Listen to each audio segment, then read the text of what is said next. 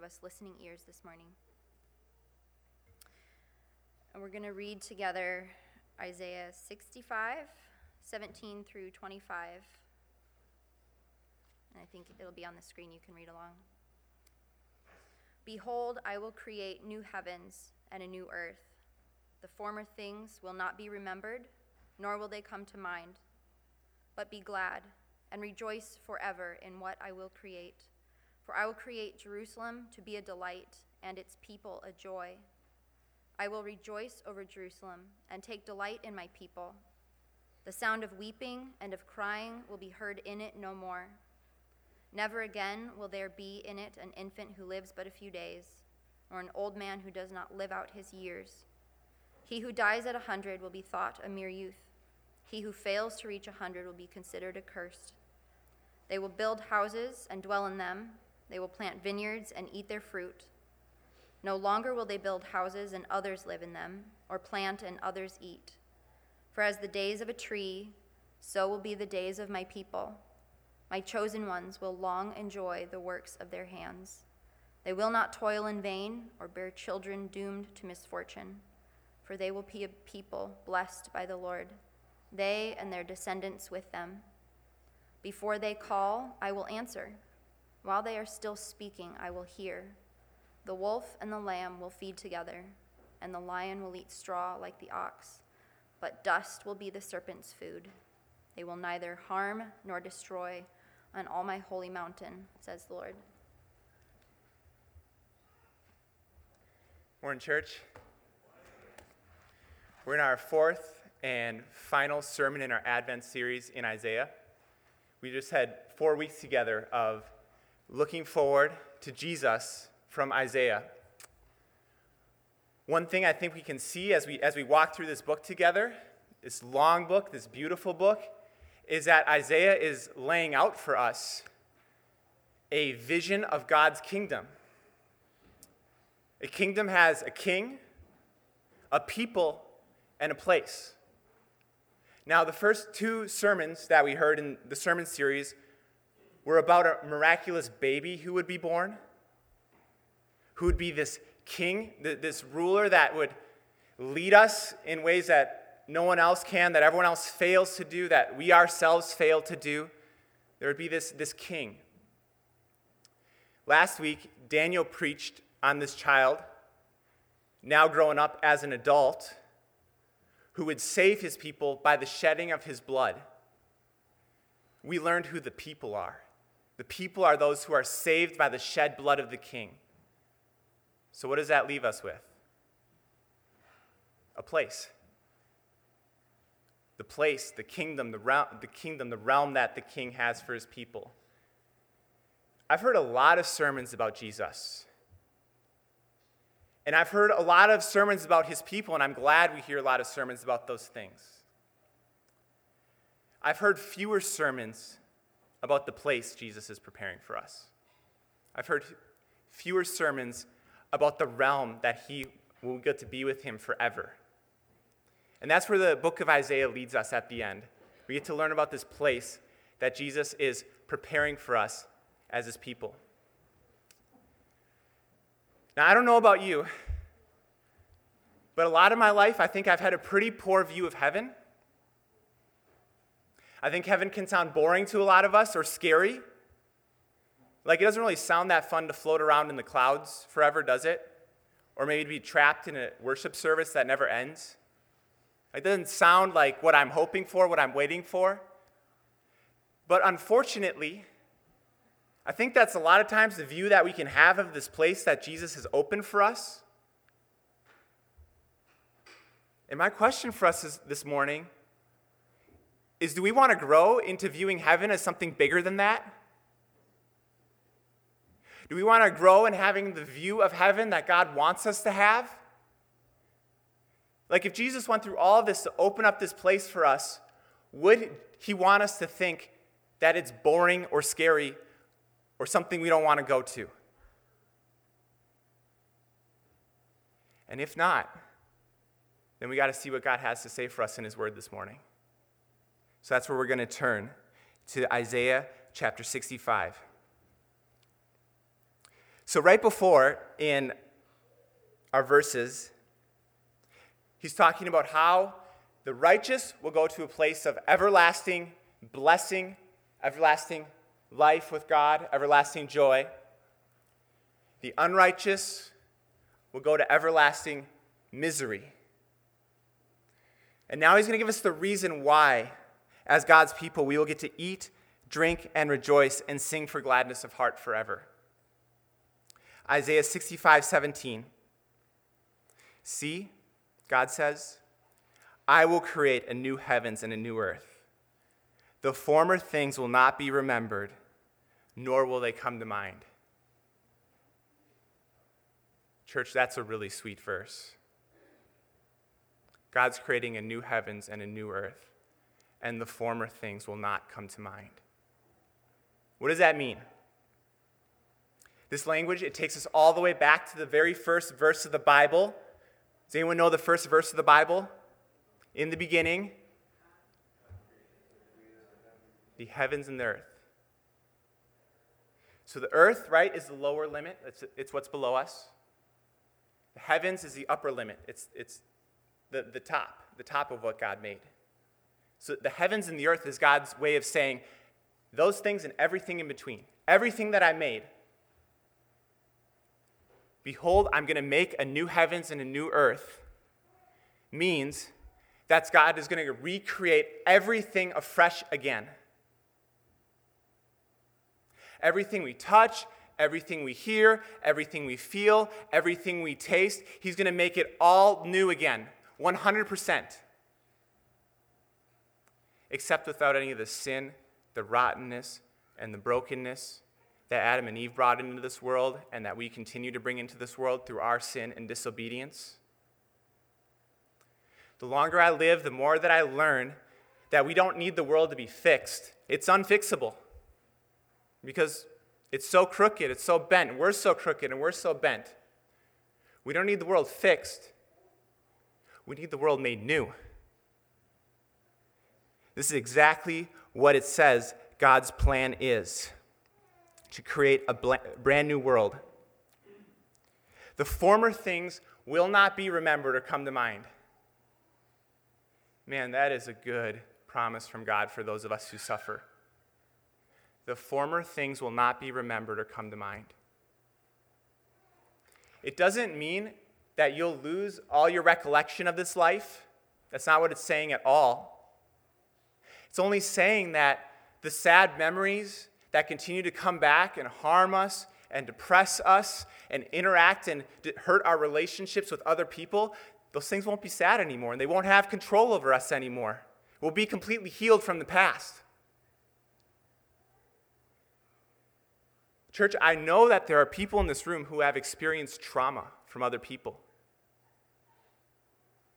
I know there's probably people in this room who have traumatized other people. And you wonder if you'll ever get over the shame and the guilt of that. See, traumatized people struggle to forget their trauma. It keeps resurfacing in their minds at unexpected moments. It gets stored up in their bodies, and they experience headaches and insomnia at night, and they can't sleep because of the things that have happened to them in the past.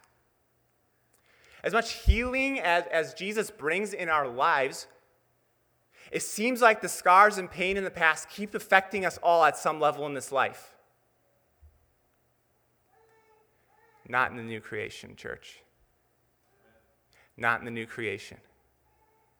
The worst sins that have been committed against you, the worst sins that you've committed, won't keep making you sad, and they won't keep hurting you, because God's going to make you new, and he's going to make his world new.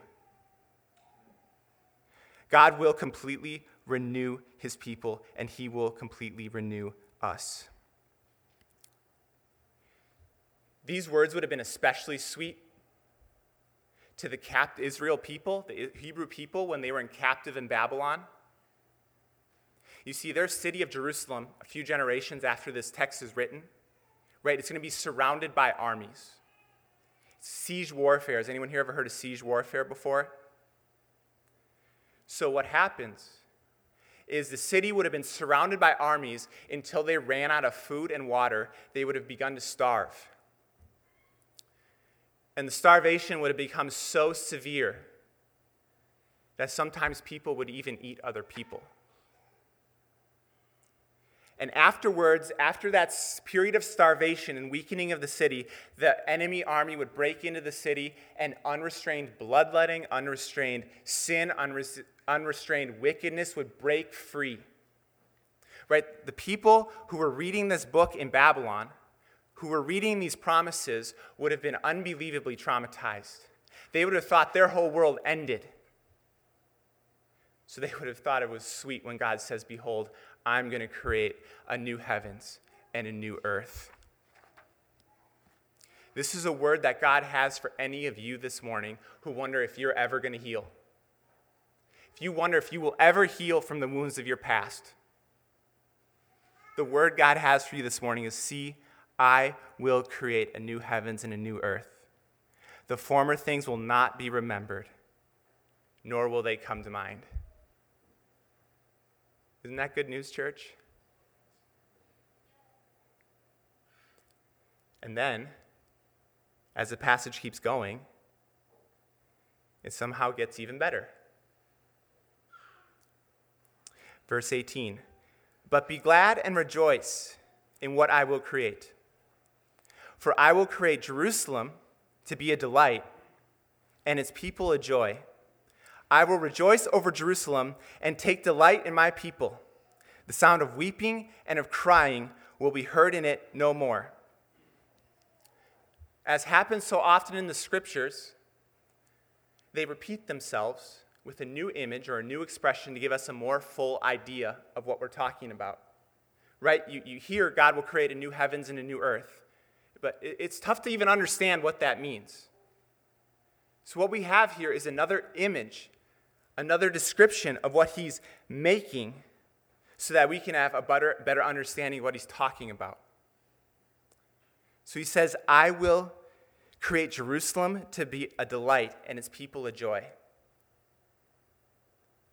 So what God is saying is that this new city that he's creating, this new creation that he's creating, will be like a happy people in a happy city. That's an image God wants us to have of what the world that he's bringing about. It will be like a happy people in a happy city. And what's so striking to me is how powerful that image would have been to those people I was talking about in captivity. Right? Their beloved city had fallen apart. The worst experience in their lives was Jerusalem being destroyed.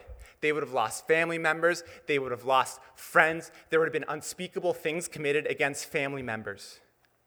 Right? Their last memories of Jerusalem would have been of weeping and crying.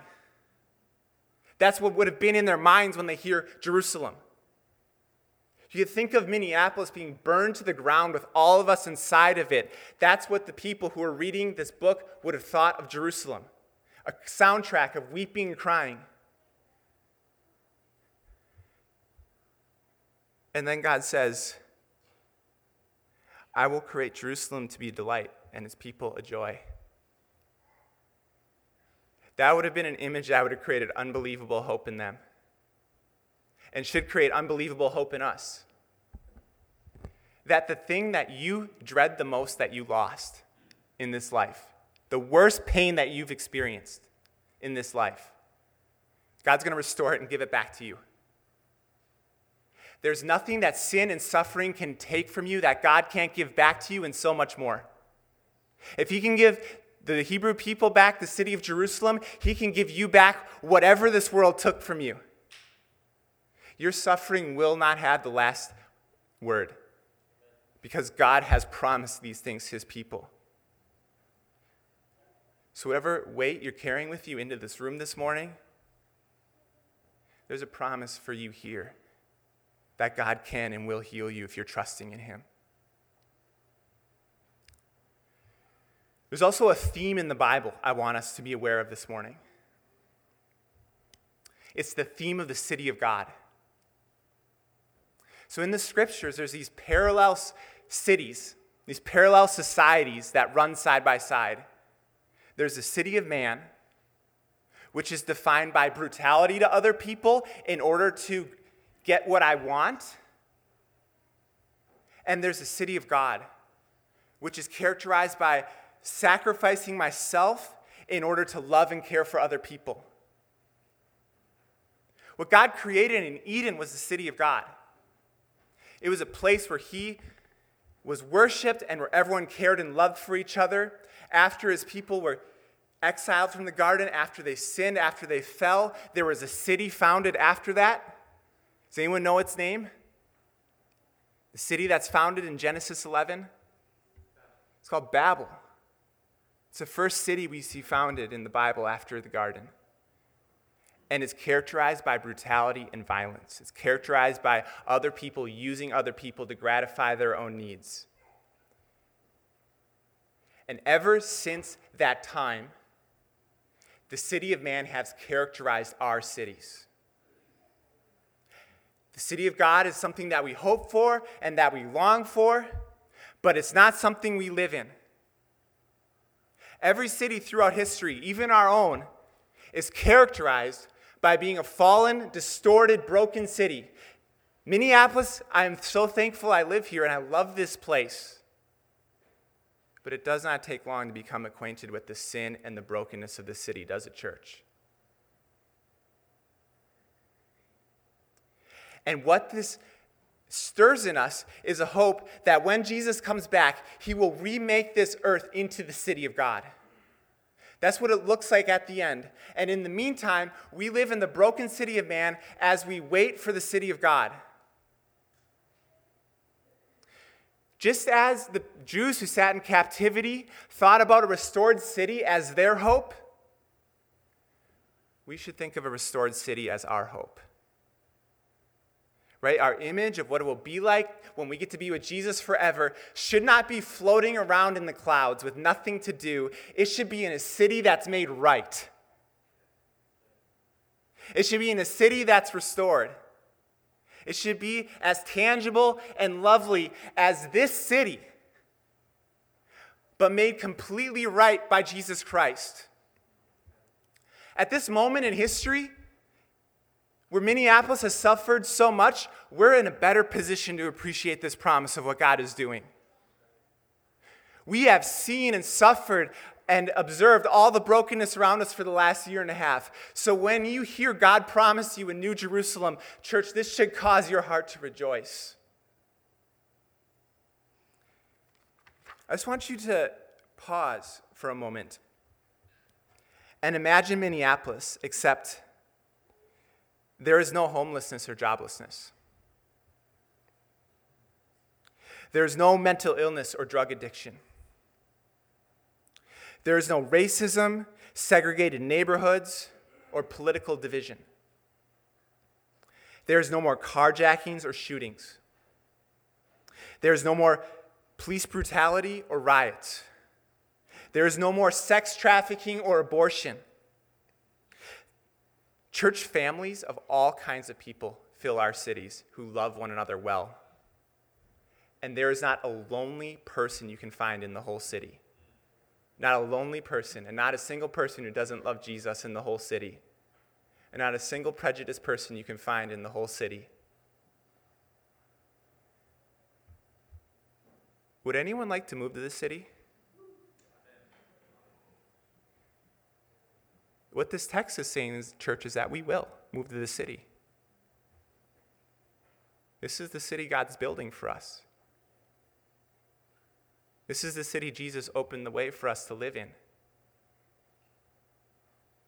And God wants us to imagine nothing less when we imagine the New Jerusalem that we're going to get to live in one day.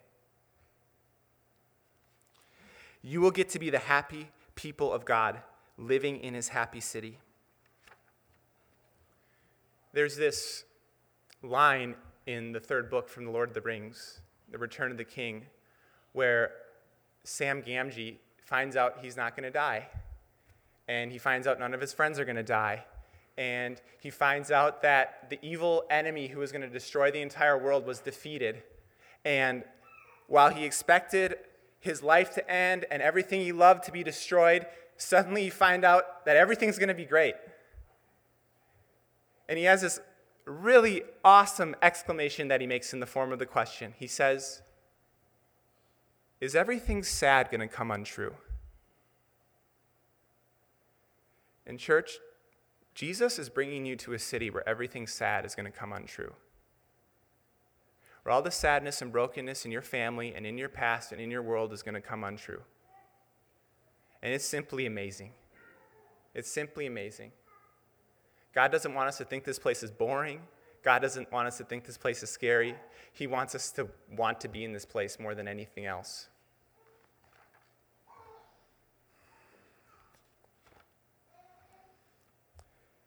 Now, as we move on, God is going to keep providing more images of this city so that we can get a better understanding of it. I think one reason that we try to just be content in life here and not look forward to this city is because we just don't get what God's making for us. So he's going to give us image after image after image so we can understand the place God is making for us so that we can truly long for it how he wants us to long for it. Verse 20. Never again will there be an infant who lives but a few days, or an old man who does not live out his years. The one who dies at 100 will be thought a mere child.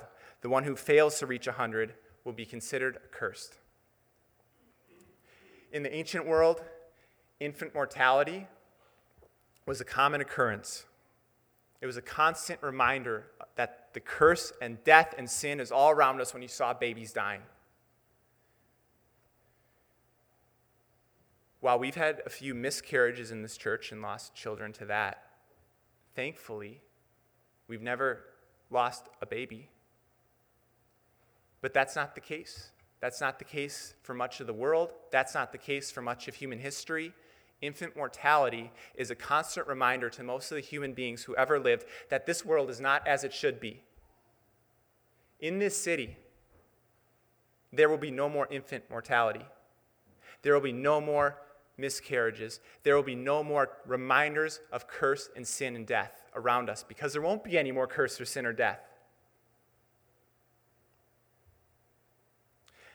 Next, he says, whoever dies at 100 years old will be considered a young child. In the New Jerusalem, there will be no more premature death or unexpected death. Whenever someone I love dies, it always feels like a gut shot to me. Even if I was expecting it, it feels like a gut shot to me because I can't quite feel like I can get my mind around what happened. Does anyone know what I'm talking about? It just doesn't feel right. It's just like hard to comprehend that they're gone. We're trying to understand the ununderstandable when we try to deal with death because we weren't made to die. It's the most unnatural thing in the world. And in the New Jerusalem, in the city Jesus is bringing us to, there won't be any more gut shots. There won't be any more trying to understand death because there won't be any death anymore. I know it sounds like in these verses people will die, but they'll just die when they're old. I don't think that's what these actually mean because there's other places in Isaiah that talk about death being no more. Instead, I think these are imaginative images that would have made a lot of sense and been really powerful to the original hearers. These are creative, imaginative images that God is using to get across the idea that in his city there is no death. I love how one author put it, over the whole of life, the power of death will be gone. I know there's one friend I have, he recently turned a certain age, and he feels insecure about it. He feels like his body is breaking down. Every year older is a reminder to us that we're getting closer to death. And it's not fun to think about. It's not fun when our bodies don't work like they used to anymore. And you're going to move to a city where you'll never think about that ever again. That's the kind of city God is building for us, church, where you don't have to try to ignore death because it's just not even a reality to think about.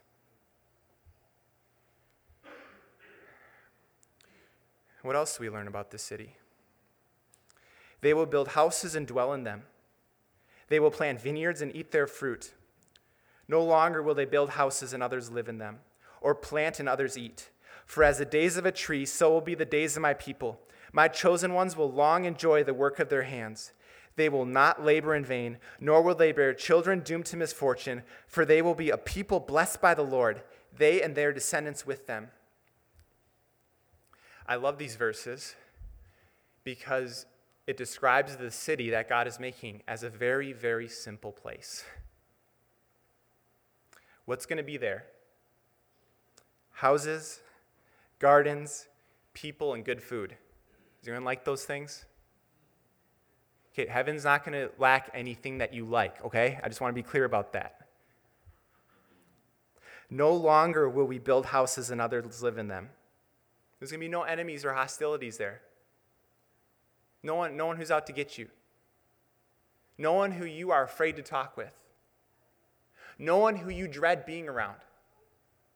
There's just perfect harmony with all the other people God made you to enjoy him with.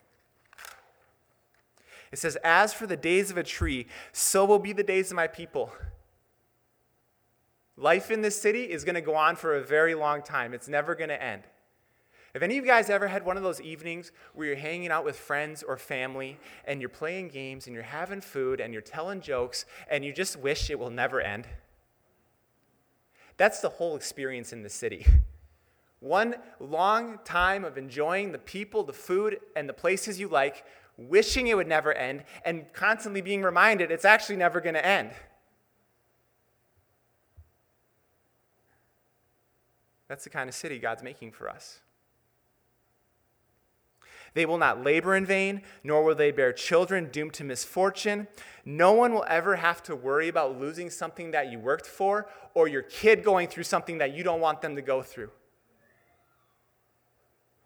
I'm not a parent yet, but I've heard how anxious it can be to have kids in this world and how you can worry about the pain that they're going to have to experience, and you'll never have to worry about your kid going through a misfortune ever again because God won't let it happen in his city.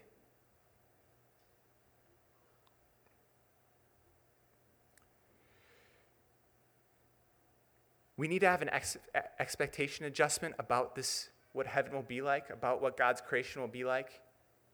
It will be a tangible place like this one, but just better than any of us ever dreamed or imagined. That's what God is making for us. And then in the next verse, I don't even get it, but it somehow gets even better than this. It somehow takes one more step forward and gets even better than everything I've been talking about. Isaiah 65:24. Before they call, I will answer. While they are still speaking, I will hear. Do any of you guys struggle with your prayer and devotion life and wish it was better than it was? How would you like it if one morning you opened up your Bible and you were praying to God, and all of a sudden Jesus walked through your bedroom door and started answering you with verbal words? Would any of you want that? That's what intimacy with God is going to be like in this city. No more distance from God because of our cold hearts and our sin. No more distance from God because of this fallen world. Every single day, you're going to get to connect with your Jesus as much as you want to. And you're going to want to so bad. And he's going to be there to fill you up with himself every single day. On top of getting the best city ever, you're going to get the best Savior ever, and you're going to be with him all the time, and there's going to be nothing holding you back from being close to him.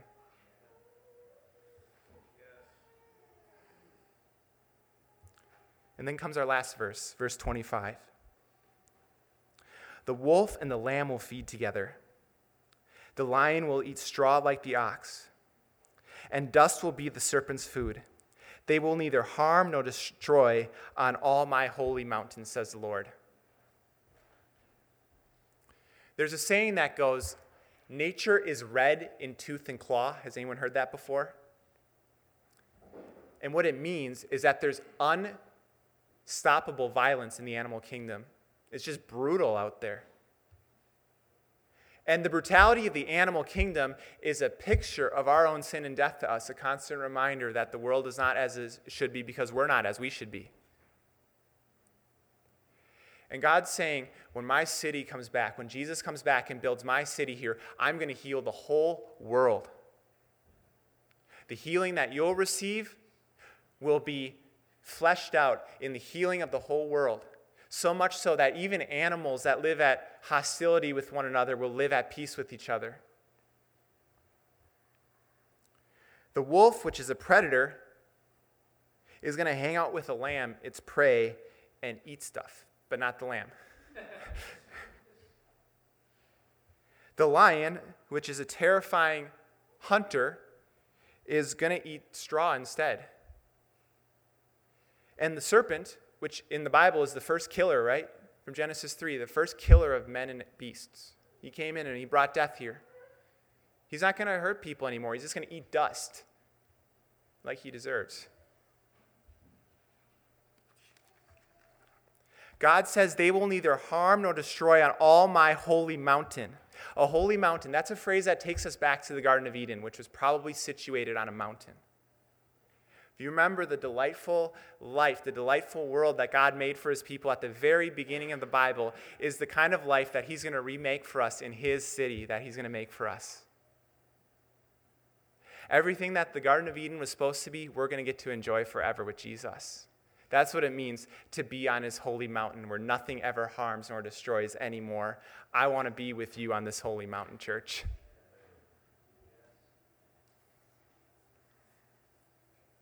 The longer we live in the city of man, the more we need this promise of the city of God. Do you know that? The more that we experience the inadequacy of this world, the more we're tempted to respond to it in different ways. Right? Every one of us is confronted with suffering and death in this life, and we can respond to it in 3 different ways. One way, this is one way I really like to respond to it, or don't like to, but do, is despair and isolation. Despair, isolation, and distraction. Right? We don't want to deal with the suffering of this life, so we find some distraction from it.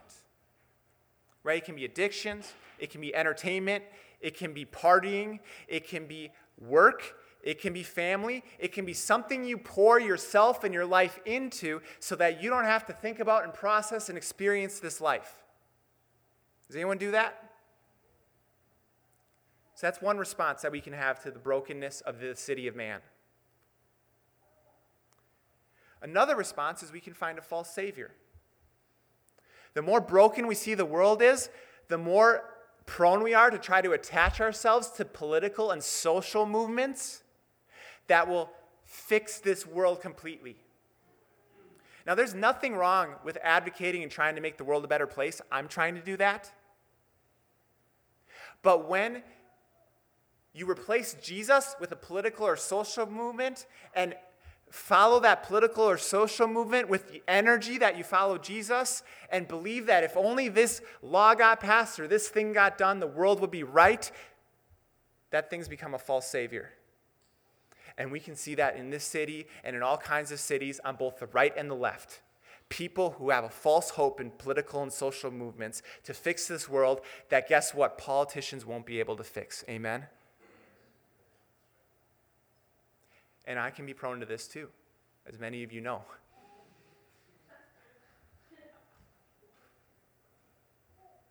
So if we're not going, right, church, if we're not going to give in to despair and distraction, and we're not going to give in to finding a false savior, what are we going to do instead? We're going to long for the city of God, aren't we? That leads us to our main point this morning. Longing for the city of God will help us all safely get there. Right? Longing for the city of God are going to help us collectively all safely get there. Because when we give ourselves to despair and distraction, when we give ourselves to false saviors and movements, those are things who take us further away from Jesus and empty us of him. But what fills us up with him is when we together are longing for the city where we'll get to be with him forever. So the way we put to death scrolling through our phone, the way we put to death reading 500 news articles a day about that party we don't like, is we long together for the city of God.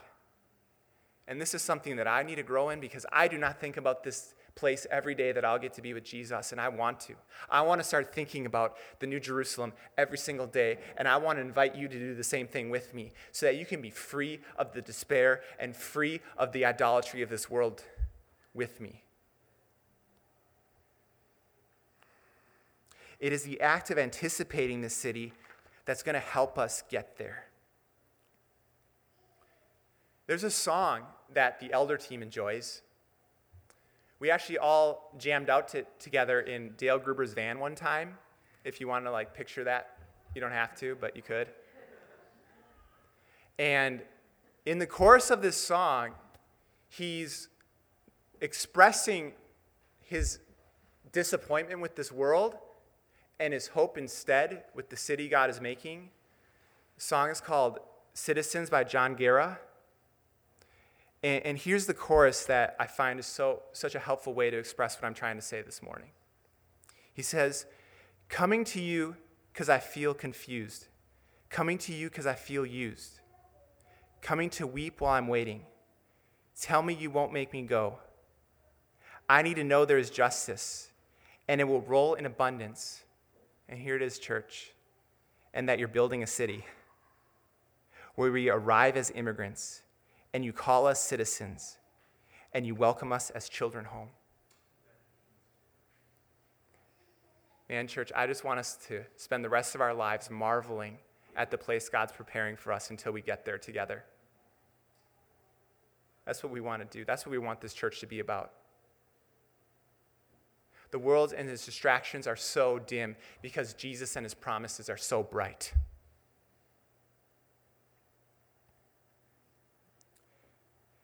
You may be here this morning, and you may not yet be a citizen of this city. Did you know that? You're not born a citizen of the city. You have to become a citizen of the city through the blood of Jesus Christ. And you might be wondering, Ross, I want to go to the city with you more than anything. How do I get there? Well, you need to know the King. You need to know the King whose city this belongs to. And you can talk to me. You can talk to any of our members. But the way to arrive at the city is to repent of your sin and trust in the shed blood of Jesus for you and for me as a way to enter the city together. That's how exiles like us get to enter the city. It's through the blood of Jesus Christ. I just want to share one final word from this text. Actually, a different text. The city of God as an image of the new creation comes up again in the Bible. It comes up again at the very end of the Bible in Revelation chapter 22. We read a little bit about it earlier in our service. I'm going to read from verses 9 and 10 of Revelation 21. Then came one of the 7 angels who had the 7 bowls full of the 7 last plagues and spoke to me, saying, Come, I will show you the bride, the wife of the Lamb. And here it is.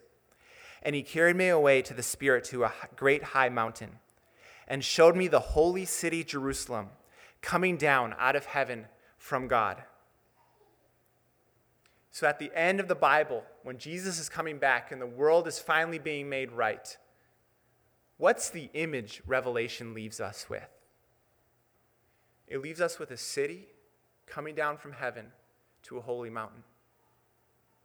The city of God coming here to dwell here on the earth and us to dwell in the city. In case any of you didn't know, this is what our church logo is. I was going to ask you to put that up on the screen, who's ever doing slides. Should be the next one. In case any of you didn't know what that is the box is the city, the triangle is the mountain. And it's a reminder to us every week when we see this symbol that this is our hope, that God's going to remake everything new. So church, may we grow in longing to be with Jesus forever in the city he's making. And may we repent of our low views of this place and take hold of his promise with all of our hearts that we might all arrive there safely. Amen?